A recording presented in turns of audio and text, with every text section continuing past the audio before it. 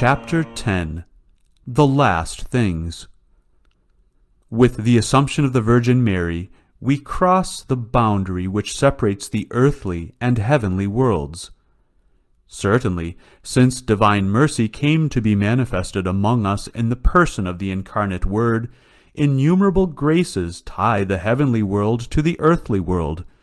But we know, all the same, that for each of us, in spite of the grace of the sacraments, there remains a consequence of original sin from which no one can escape: death. But is it not true that, for Christians, the death of our Lord softens the rigor of this punishment, of this chastisement? With him we die with whom we lived. With him also we will live, and we will arise from the dead. The entire life of faith and of grace teaches us to turn ourselves toward heavenly things. Terrestria contemnere et amare celestia. How many times do the liturgical prayers repeat this maxim to us: despise the things of this world, and love those of heaven? St. Paul gives us the reason. The former are passing, the latter are eternal.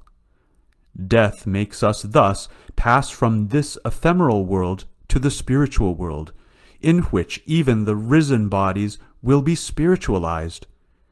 Seminatur corpus animale, surget corpus spirituale. It is sown a natural body, it shall rise a spiritual body. 1 Corinthians 15:44. That is why the last things ought to interest us supremely, and this all the more because our actions here below prepare this future eternity. To live in indifference to our unawareness of our final end is insane. It is the fundamental motive of the incarnation, of the redemption, the return to God by Jesus Christ. This is the essential perspective of the Summa Theologiae of St. Thomas, for it is the essential reason why we exist: to be with God forever. Hence the great necessity of constantly returning to the last things in our preaching. The retreats of St. Ignatius and all other retreats have no other goal: to save souls in sanctifying them by Jesus Christ. All the inspired writings of the New Testament have no other purpose than to make us attentive to the attainment of eternal life and to help us avoid damnation. The entire liturgy of the Church surrounds us, accompanies us, and nourishes us so that we might attain this essential goal. The Church's entire missionary spirit is directed towards the sending of pastors. Eiuntes docete, ite ad vinea meam. Go and teach. Go into my vineyard. The Church's teaching on these last things, like that of our Lord, is formal and clear, although certain aspects remain yet mysterious. The certainty of our salvation, the number of the elect and of the damned, the manner in which personal judgment takes place at the instant of our death, the exact nature of purgatory, its duration when we are no longer subject to time, the status of the elect before the general judgment and the resurrection, are all realities which remain mysterious for us. Meanwhile, we know, and this is the essential thing, that the happiness of the elect surpasses all that they can imagine, and that hell is a place of atrocious torments. Let us try, with the help of St. Thomas, to clarify a little the teachings of the Church concerning that which Providence has foreseen for us after death. It is good for the priest who has charge of souls to be quite familiar with the world beyond this one, to live always with this reality in mind, and to be able to exactly instruct the dying and the relatives and friends of the deceased. Isn't it one of his principal duties to watch over the faithful during their last hours here below, to enlighten them, to encourage them, and to prepare them by the last sacraments, by the prayers for the dying, and finally to take their mortal remains to the altar of sacrifice and to accompany them to the cemetery? How many precious teachings can be given to those who surround the dead on such occasions? The conciliar novelties in this area are scandalous for the faith of Catholics and border on heresy. The ceremonies leave it to be understood that all souls are saved, for even the worst enemies of Catholicism have access to the Church, even the urns of cremated bodies. Priests no longer accompany the body to the cemetery. Purgatory is ignored, rendering prayers and sufferings for the deceased incomprehensible. Whereas these are also a manifestation of the faith of the Church, which touches the faithful profoundly. What happens at the precise moment when the soul is, in a way, expelled by a body which no longer finds itself capable of being animated by such a soul? St. Thomas, basing himself on our Lord's words themselves, expresses the opinion that souls are automatically drawn to the place to which they are destined, just as bodies are drawn to a place by the attraction of their own weight. Souls in the state of grace, where charity is perfect, are drawn to heaven, where they immediately enjoy the beatific vision, awaiting the complement of happiness which the resurrection of the body will give them. Souls in the state of grace, but where charity is diminished and imperfect because of venial sin, and who have still to expiate the punishment due for sins already pardoned, go to purgatory. Souls still stained with original sin, but without personal sin, are sent to limbo. They will be deprived of the vision of God, but will also enjoy a natural happiness. Souls in a state of mortal sin, without charity, go to hell forever, awaiting the resurrection of their bodies, which will be a cause of further suffering. 3 places are final: heaven, limbo, and hell. No suffering, no prayer, no good deed, no intercession can modify the state of souls which are there. It is clear that all the prayers, supplications, indulgences, and alms advised and realized by the Church for the deceased only have as a goal the soothing and deliverance of souls in purgatory, who can no longer do anything for themselves. This is why it is necessary to insist on the fact that the existence of purgatory is an article of faith. He who denies purgatory is heretical. If purgatory did not exist, all that the Church has done since its origin, or asked to be done on behalf of the dead, would be pointless. Certainly the souls in purgatory progressively approach heaven and will be freed after their purification, but the supplications of the Church militant can effectively help them to be delivered more rapidly, especially by the offering of the holy sacrifice of the Mass. Nevertheless, the souls in purgatory, animated by charity, can intercede for us. They will do it so much more ardently if we come to their aid. If we wish to conform ourselves to the spirit of the Church, we must have true devotion towards the souls in purgatory, where very probably we will spend a longer or shorter time. Let us hope so, for this will be the sign of our election. If we could know the holiness and the incomparable purity of God, we would not be surprised that He discovers in us imperfections which are discordant with the sanctity of the Holy Trinity. We will not develop the subject of limbo, where souls are found who only have original sin but no personal sin.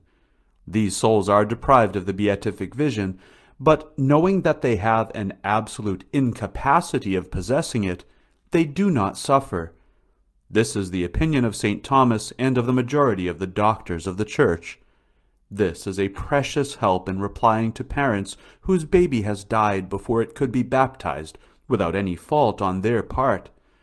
But What responsibility, by contrast, for mothers who use abortion and for those who contribute to it? How can we not fear the curse of God in this world and in the next for these crimes?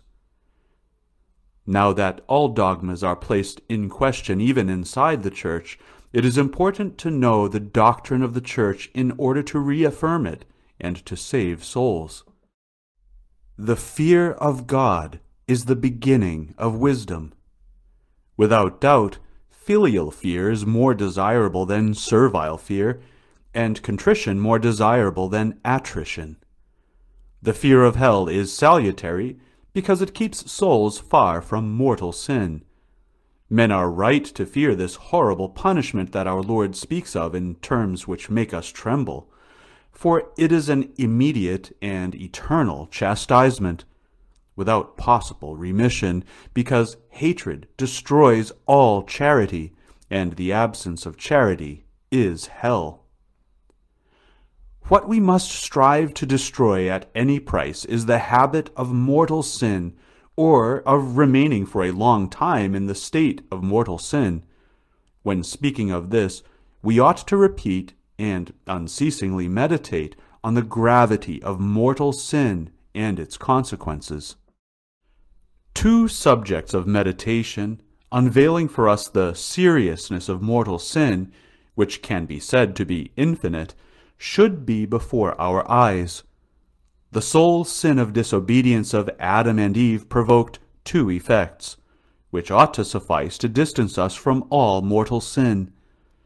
The first consequence is that all evils, including the most horrible that can be imagined right down to hell, were unleashed on their descendants.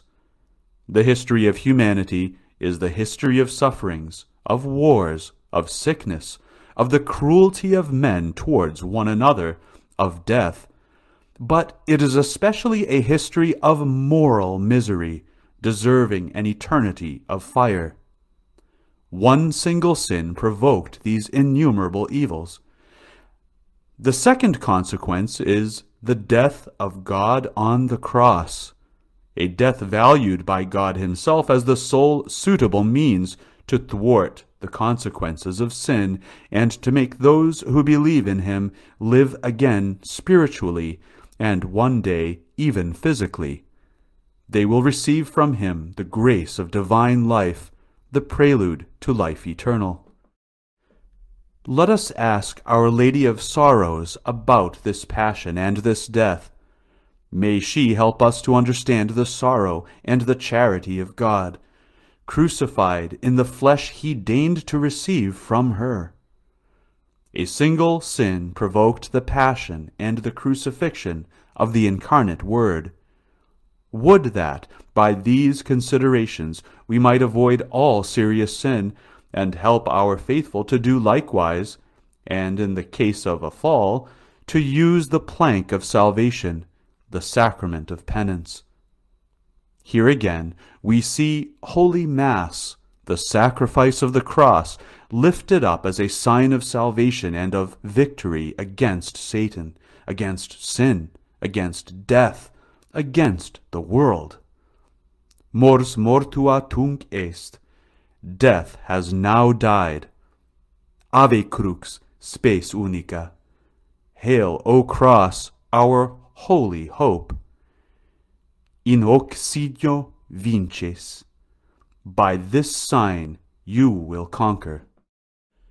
We should not hesitate to speak of hell, as our Lord himself did in many circumstances. He described for us the fire of hell, the unending sorrows, its eternal duration. We must echo these words of our Lord to save the souls of the faithful. Every day we offer the holy sacrifice for this intention, to save the Christian family from eternal damnation. Ab aeterna damnatione nos eripi.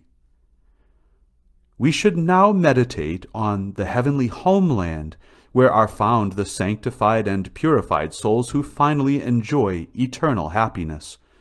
Meanwhile, like St. Thomas, before contemplating the dwelling place of the Holy Trinity, let us say a few words about retribution and the general judgment. Our Lord teaches us that this world will have an end when God, in his all-powerful wisdom, decides that the number of the elect has been completed. Preceding signs will announce this end, in particular the coming of the Antichrist. But no one knows the day nor the hour. God reserves this secret to himself. Meanwhile, Holy Scripture and tradition teach us that this end will take place suddenly, in ictu oculi, in the blink of an eye. Then the predicted events will unfold.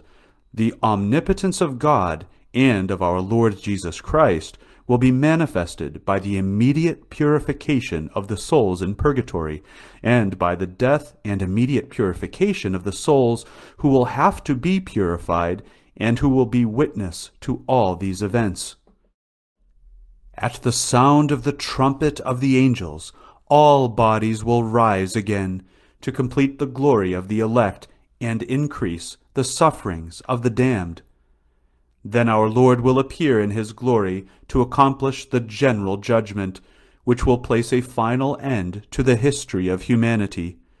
For he will glorify his mystical spouse, the Church, and all the members of his mystical body, drawing them after him into the bosom of the blessed Trinity forever. And he will also throw into eternal darkness all those who have not believed in him, or who in their lives refused the charity of the Holy Ghost, in opposing the law of charity written in their hearts, preferring to follow their passions and their suicidal egotism. St. Thomas thinks that the general judgment will be perceived by a particular mental illumination, making obvious to all the sentences applied to each. We can believe that from this instant the elect will be luminous, as though enveloped by the nuptial robe, while the damned will be in darkness. The angels, then, will soon group the predestined around our Lord, and thrust his enemies into hell. Thus our Lord will accomplish the return to God. Blessed are those who pass their life making the hearts of Jesus and Mary reign in them and around them, and who strive to always accomplish their will, filled with the grace of the Holy Ghost, which they received especially by the baptism of water, or the baptism of blood, or the baptism of desire.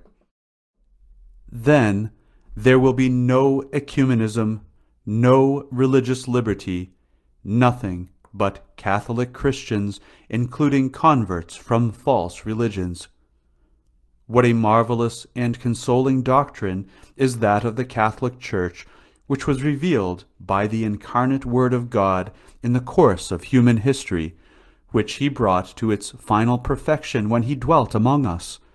The apostles faithfully transcribed and transmitted this precious deposit, and thus closed the prophetic era.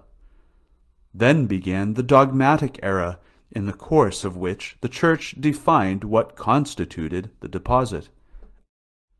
The fathers and theologians of the Church, under the vigilance of the Church, have faithfully scrutinized this deposit, interpreted it, organized it, and defended it against heresies. St. Thomas shines among them like a light. His Summa Theologiae is a masterpiece of collaboration between faith and reason to establish revelation on irrefutable foundations. It clearly shows that these two are of divine origin, and thus cannot but mutually confirm one another. Faith remains nevertheless the surest source of the knowledge of God and of divine things. It remains the golden rule of wisdom. The Summa can be summarized thus: to come from God, to return to God by the means of God, such is man's destiny. What a marvel! What an ideal! When we discover this program in the school of St. Thomas, we are thrust constantly into admiration and contemplation of the mysteries of the wisdom of the knowledge and of the charity of God, and of his mercy towards his human creatures. This study must conclude with a consideration of the ineffable gift that God makes of himself to his elect by the incarnate Word, a gift which surpasses all expression and all description, as St. Paul affirms, "Eye hath not seen nor ear heard, neither has it entered into the heart of man, what things God has prepared for them that love him." 1 Corinthians 2:9. God, pure and eternal Spirit, has created us in his image, spirits also, endowed with intelligence and will, in order to enable us to know him, to love him, and to rejoice in him eternally. For this end, that is, to see him and rejoice in him, he had to confer on our spirit, on our soul, an additional perfection to make us participants in his divine nature and to elevate our faculties above ourselves, that we might be able to contemplate him as he knows himself. It goes without saying that our contemplation of him is not to the same degree that he knows himself. This is reserved to the divine persons. Our minds will not see an image or an idea of God, but God himself, without intermediary. God, who is supremely intelligible, will become himself the immediate object, the form of our understanding. We will know him in truth as he is. That is why it is impossible for us here below to imagine what this vision could be, which will set our souls afire with an unfailing love for Jesus and the Holy Trinity. Then the glory of God, his splendor and his light, will cover us and make us glorious. Then this glory will extend to our spiritualized bodies, endowed with the properties of impassibility, subtlety, agility, and clarity. What we will see in God will surpass all that we can imagine in terms of beauty, goodness, and splendor. We will admire the Church triumphant, and especially our Lord with all his royal and divine privileges, Mary, Queen of Heaven, adorned with all her gifts, the myriad of archangels and angels, and all the elect with their diversity of glory measured according to their degree of charity. God will truly be all in all, honored and adored as he should be. Nothing will be out of place. In the light of the infinite being of the Holy Trinity, of his perfections, our souls will be transported in thanksgiving for all that God has deigned to undergo for our salvation. We will be confounded by the mercy that God has exercised on our behalf. Tradition teaches us that the virgins, the martyrs, and the doctors will have particular halos which will add to their glory. Before these perspectives, which are the object of our faith and the goal of our existence, how can we not weep, like our Lord in his agony in the Garden of Olives, at the thought of all the souls separated from our Lord, despising him by indifference, by forgetfulness, by sin, leading themselves to hell? Our Lord, in his missionary charity, climbed the cross, for it is by it that he wished to open the gates of salvation and earn merits capable of saving all of humanity. He then chose 12 apostles, communicated to them the power of his sacrifice, power over his body and his blood, making them priests of his priesthood. He instructed them and sanctified them through the Holy Ghost, then sent them to the ends of the earth to announce the news of salvation, sanctifying by baptism and the sacraments those who believe in his name.